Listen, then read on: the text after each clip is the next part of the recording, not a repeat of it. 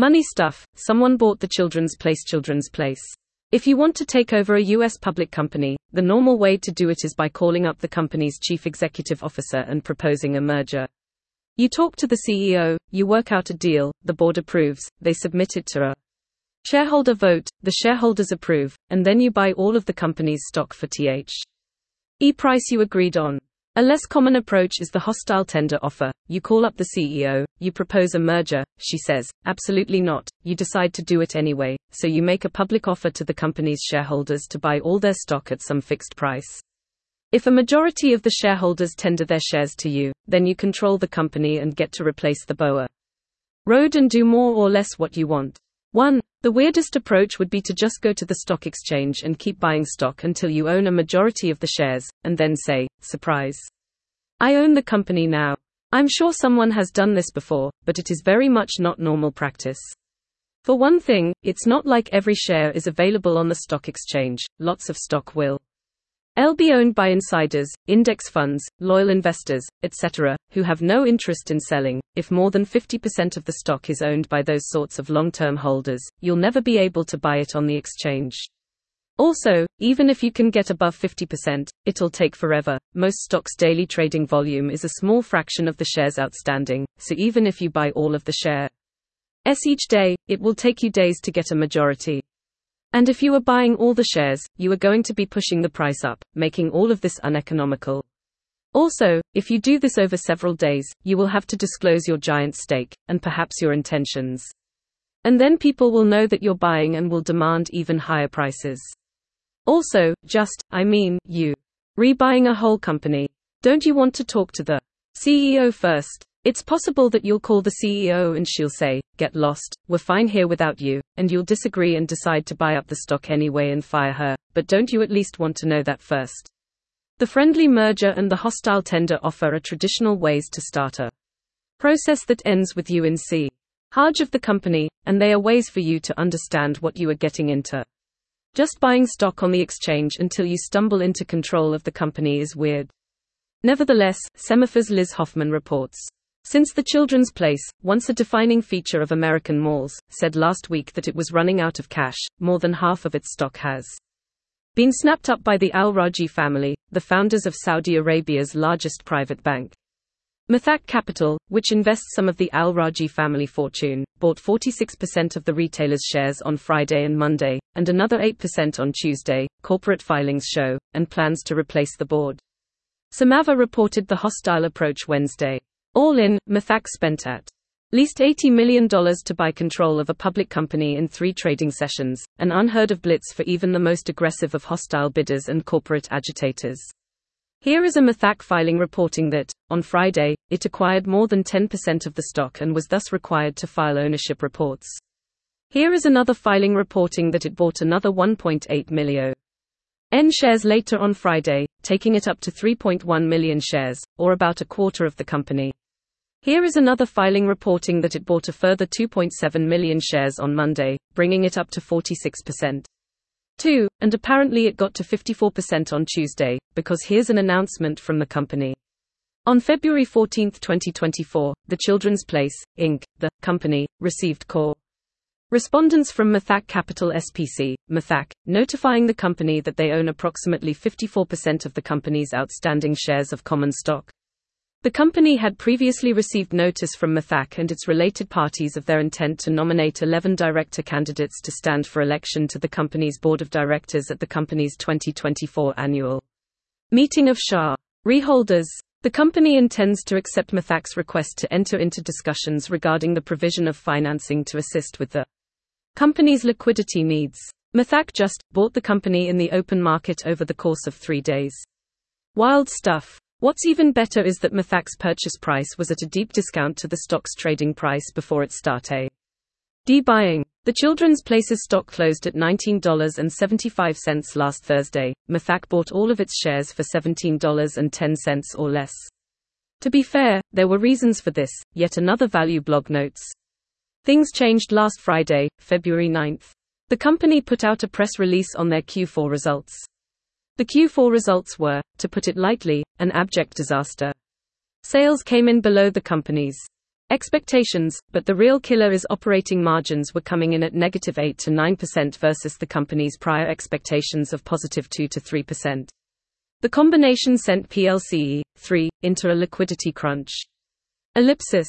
One of the few analysts who covered the company instantly took their rating from neutral to sell and the price target from $19 to $4 while noting a real chance the compan why couldn't make it through the current liquidity crunch.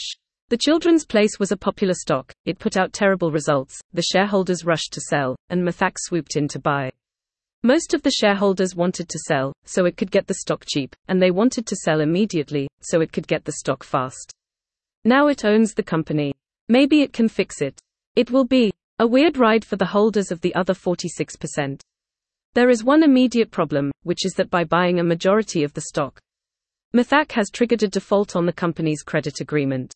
As a result of Mithaq's share ownership position of the company, Mithaq has triggered a change of control, thereby causing an event of default under the company's amended and restated credit agreement. NT, says the company, which is in discussions with its lenders to seek a waiver of the event of default. Presumably that will cost something, but also, presumably the lenders are happier today than they were after the earnings release. The company is more likely to pay them back now, with its deep-pocketed new owner, than it was immediately after announcing terrible earnings.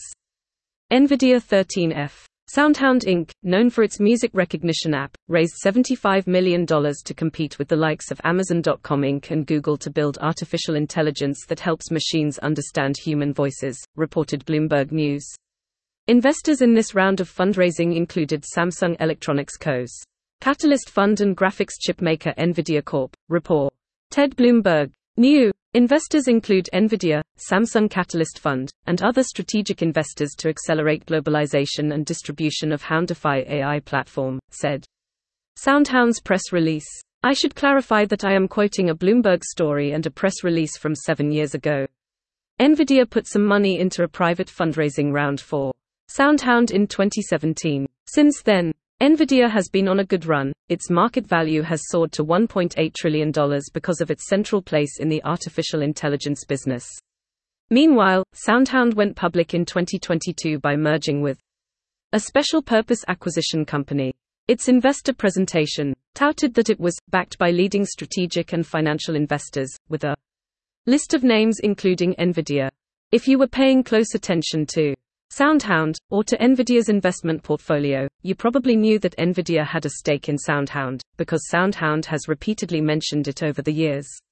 U.S. Securities and Exchange Commission rules require U.S. corporations that own more than $100 million of publicly traded stock to file Form 13F, a public quarterly report listing the IR holdings of public stocks.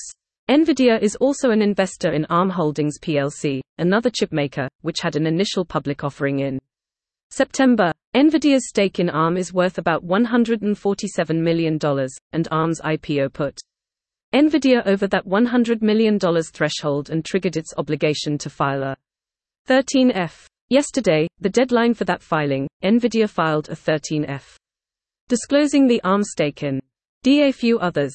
One was $379,856 worth of NanoX Imaging Limited, a small medical imaging company. Another was a $3.7 million stake in SoundHound. Naturally, shares of SoundHound AI and NanoX Imaging jumped Thursday after chip giant NVIDIA disclosed stakes in the companies. SoundHound, which specializes in voice-enabled artificial intelligence, was recently up 50%. Shares of NanoX, an Israel-based medical imaging company, were up more than 65%. Is it news that NVIDIA owns about 0.8% of SoundHound? No, in the sense that NVIDIA bought those shares in 2017, and it was disclosed at the time, and then it was disclosed again in 2022 when SoundHound went public. But it is news in the sense that, 1, people are paying a lot of attention to NVIDIA now as a sort of artificial intelligence kingmaker. 2, people love to pay attention to 13Fs in particular, and to buy stocks that smart hedge fund managers, or NVIDIA, bought last quarter. And 3, NVIDIA has never filed a 13F before, but had to this quarter, for reasons unrelated to SoundHound. So if you are a 13F reader who has recently started paying attention to NVIDIA, that SoundHound stake is news. So, the stock was up more than 50% this morning. This is mostly a fun story about market inefficiency and the limits of investor attention.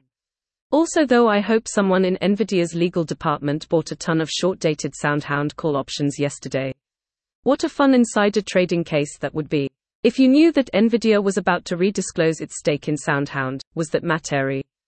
Al non-public information. It was kind of public already. And yet it moved the stock. OpenAI. Here is my rough understanding of the thinking behind OpenAI's goofy corporate structure. 1. OpenAI wants to lead the world in the development of artificial general intelligence, AGI, a somewhat vague concept that we can roughly understand to mean a computer that can think like a human but much better. Done right, AGI will usher humanity into a paradise of leisure and plenty. Done wrong, AGI will impoverish or enslave or murder all of humanity. Very important to get it right. 2. Therefore, in developing AGI, OpenAI's decisions must be made by people who are pure of heart. They can never let short-term commercial considerations override their commitment to the good of humanity, because what they are doing is too important. 3. Developing AGI, buying processes, training models, will be extraordinarily expensive, costing perhaps literally trillions of dollars. So OpenAI will need to raise a lot of money from investors. 4. Developing AGI will also require hiring the best archers and fundraisers in a hotly competitive market, so OpenAI will need to be able to pay and motivate them. 5. Done the wrong way, AGI could be enormously lucrative for the company that develops it. 4. You could raise trillions of dollars by promising investors a share of the spoils of AGI, and you could motivate researchers by giving them options on those spoils. 6. But OpenAI is committed to doing it the right way, so that's out. Its mission is to develop AGI for the benefit of humanity, not to enrich its employees or investors. 7. On the other hand, OpenAI is not, like, launching AGI tomorrow. And along the way to AGI, there will be plenty of ways to get rich off of the artificial intelligence industry. Large language model chatbots have obvious commercial uses now, and OpenAI isn't committed to distributing those for the benefit of humanity, those it can charge for those trillions of dollars of chips that will be needed to build AGI. Someone's gonna make a profit on those chips, and maybe OpenAI can get some of that. 8. All that ancillary stuff, all the money that will slow shush around the artificial intelligence business while OpenAI methodically works toward its goal of building AGI, can be carved up and used to attract investors and motivate employees. 9. OpenAI, at its core, doesn't need any of that. It's not motivated by money, as an entity, it's motivated by the good of humanity. 10. So there's a trade, OpenAI can raise money, and attract employees, for its grand project by distributing the intermediate spoils to investors and employees. OpenAI doesn't want those spoils. It just wants the ultimate goal, the AGI, which it will use benevolently to usher in a golden age for humanity.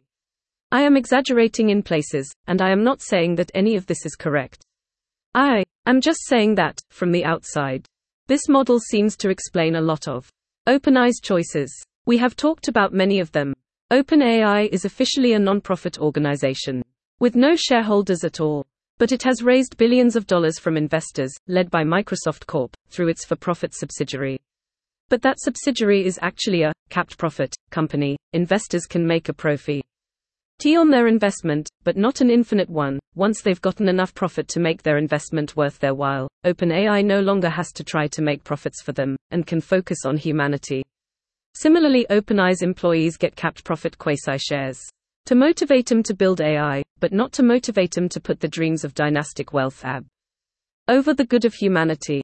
But OpenAI's board of directors, who are ultimately in charge of making sure it benefits rather than enslaves humanity, don't get stock, or options, or quasi-stock. Their motives are pure. Even Sam Altman, OpenAI's founder and chief executive officer, doesn't own any stock. 5. OpenAI also has a commercial partnership with Microsoft giving it access to OpenAI's models up to, but not including, AGI. Once OpenAI builds AGI, that's for humanity, not for Microsoft. Here's another one that Axios's Dan Primack reported today. OpenAI Startup Fund was launched in late 2021 to invest in other AI startups and projects.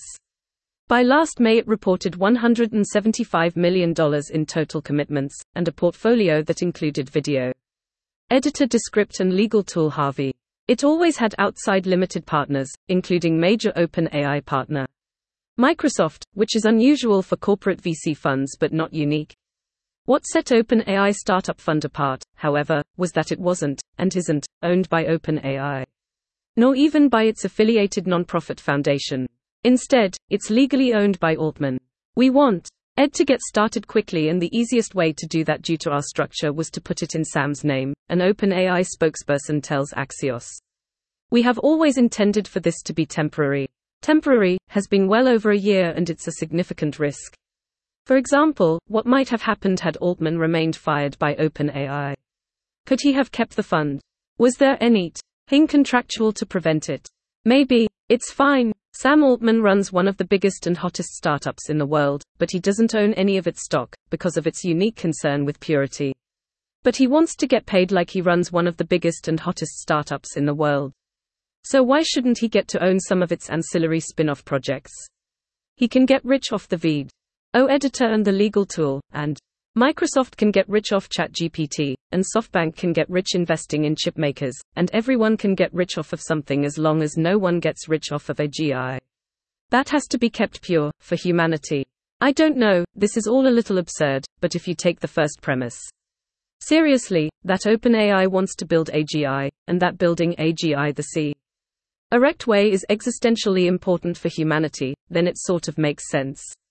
It would normally be conventional wisdom to say that it's a conflict of interest for the CEO of a big company to own its venture arm personally. What if he takes a corporate opportunity that ought to belong to the company?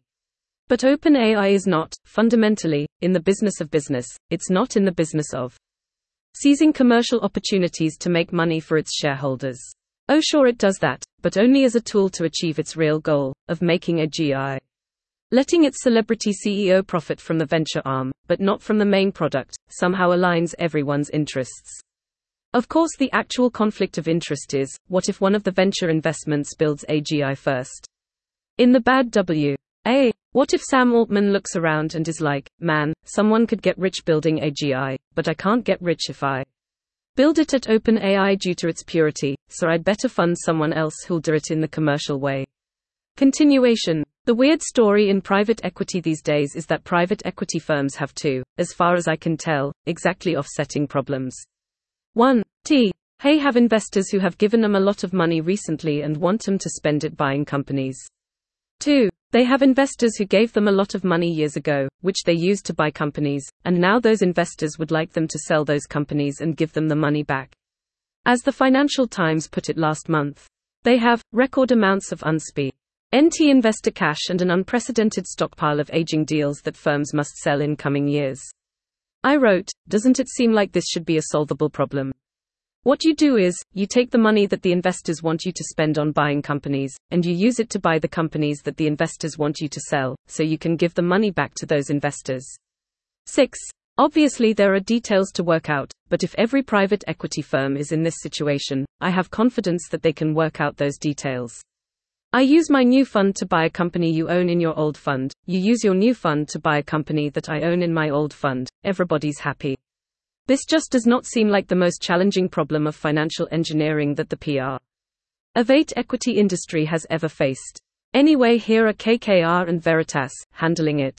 KKR and Company has agreed to acquire a stake in Cotiviti from private equity manager Veritas Capital in a deal valuing the healthcare technology business at around $11 billion. The transaction would give the two New York-based firms equal ownership stakes in Cotiviti, according to an announcement planned for Wednesday. The Wall Street Journal reported in December that the firms were in discussions.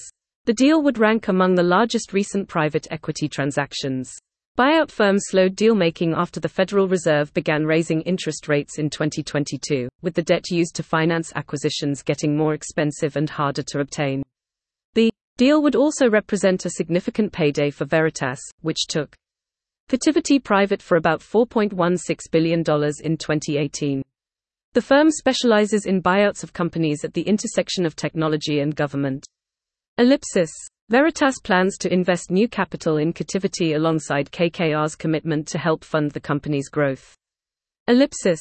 KKR's investment in Cotiviti comes from KKR Nordic TH America Fund 13, a $19 billion vehicle closed in 2022, and Veritas's new investment comes from Veritas Fund 8, a $10.65 billion pool that closed the same year. Right, if you bought a company in your old fund in 2018, it's time to cash that fund out. So you invest in that company from your new fund, which, 1, helps you deploy that new fund, which the new fund's investors want. And, 2, helps you cash out the old fund, which the old fund's investors want. There are questions about valuation. You don't want to overpay, hurting the new fund, or underpay, hurting the old fund, but if you get an outside investor, KKR, that kind of answers those questions. Presumably KKR negotiated a market price. And of course KKR needs to deploy its new fund too. Plus opening up the market for big secondary deals probably helps KKR if it too needs to cash out its old funds. Private banking. If you are a bank with a private banking business for wealthy clients, the two main things that you want from your private bankers are: 1. You want them to serve their clients' needs, put the clients first and make the clients feel well taken care of, so the clients stick with your bank, add more assets to the relationship, and recommend your services to their friends. 2. You want them to extract more revenue from the clients, by upselling and cross-selling them on new products that earn money for your bank. Are these goals in conflict with each other? Oh, sure, absolutely, a lot of the time. Often the best way to take care of clients is not by putting them into a lot of high-fee products that are good for the bank. But there really is a lot of overlap. Often the clients do want a loan, or a fancy private investment vehicle, and setting them up with one is both good client service and good revenue generation. A good private banker will do both things seamlessly. The clients will happily pay the bank lots of money, because they feel like they're getting good value. If you are a really big bank with a private banking business, you will hire hundreds of private bankers and let them loose on thousands of clients and tell them to do those things, but you will have a hard time measuring them. Good customer service can be approximated with anecdotal feedback, surveys, data on churn, etc., but you won't have the perfect visibility into how good each banker is at customer service. Revenue is easier to measure, but also somewhat random. Some bankers will have clients who inherit fortunes and need more products, through no effort of the banker, and it's harder to measure who is good at trying to generate revenue. And so you might implement some incredibly crude metric to decide which bank RS are doing a good job of serving customers and pitching products. Citigroup has started tracking how many calls its private bankers are making to clients as the US lender tries to jumpstart its struggling wealth management business, according to people familiar with the matter. Citi's private bankers must now turn in call reports to record each conversation they have with a client, whose net worth typically has to be at least $10 million to qualify for the private bank, and also what was discussed, the people said. They have also been encouraged to contact each of their clients at least once every 90 days, the people added. Ellipsis. The requirement had been badly received by some employees, who felt it was not a productive use of their time, the people familiar with the matter said. It also comes as Citi is cutting thousands of jobs as part of big reorganization. A Citi spokesperson said, "Enhancing client experience is our number one focus. Documenting and sharing client feedback is one way to ensure we're delivering for them, and is a standard practice within Citi and across the industry. Do the clients want that? At what frequency do the calls shift from good customer service to pestering?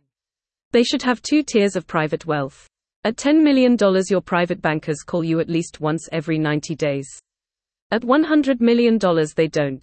Things happen. Private credit cuts pricing to fend off Wall Street deal grab. Dozens of banks rapidly piled up commercial property loans. E-mortgage payments pile up for giant apartment lender. Private equity should share more wealth with workers, says U.S. pension giant. JP Morgan sued by chief executive of fintech it co-owns. Deutsche Bank told by regulator to fix controls, once again. Drug shortages trigger FTC probe. Warren Buffett's Berkshire Hathaway trims its massive stake in Apple. The Stanford professor are taking on racism in the $4 trillion muni bond market. The China conundrum, facing Wall Street banks. What a viral post on giraffes says about China's fed-up investors. BlackRock alum launches fund focused on weird and wonderful assets. Squishmallows versus Scoochettes. Lacking change and not knowing the going rate for baby teeth. He left the equivalent of $64 under their Hild's pillow, Singh says, adding, it was an utter failure by the deputy tooth fairy. Lyft CEO says, "My bad, on margin error, it was 10." If you'd like to get money stuff in handy email form, right in your inbox, please subscribe at this link. Or you can subscribe to Money Stuff and other great Bloomberg newsletters here. Thanks. 1. I am simplifying in many respects in these 2 paragraphs. You can negotiate a friendly tender offer, generally followed by a back-end merger. You can do a hostile merger, generally with a proxy fight. You can combine these approaches, threaten a hostile tender and use that threat to negotiate a quasi-friendly merger. If you get a majority of shares in the tender offer but don't do a back-end merger, you have obligations to the minority shareholders and can't do whatever you want with it.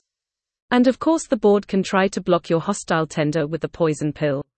2. Some of these shares came from buying and exercising call options on the same day, why not? 3. PLCE is the Children's Place's ticker symbol. 4. Until we are all enslaved by robots, I guess. But there's a wrong way. That is like, almost all humans are reduced to working for the people who own the superintelligent robots, rather than, all humans are reduced to working for the robots directly. There's a bad way to build AGI that still creates human winners. 5. Well, the board remains majority independent. Independent directors do not hold equity in OpenAI. Even OpenAI's CEO, Sam Altman, does not hold equity directly. His only interest is indirectly through a Y Combinator investment fund that made a small investment in OpenAI before he was full-time. 6. The investors who want their money back, and the investors who want you to deploy their money, may or may not be different investors. Like getting this newsletter. Subscribe to Bloomberg.com for unlimited access to trusted, data-driven journalism and subscriber-only insights. Before it's here, it's on the Bloomberg terminal. Find out more about how the terminal delivers information and analysis that financial professionals can't find anywhere else. Learn more. Want to sponsor this newsletter? Get in touch here.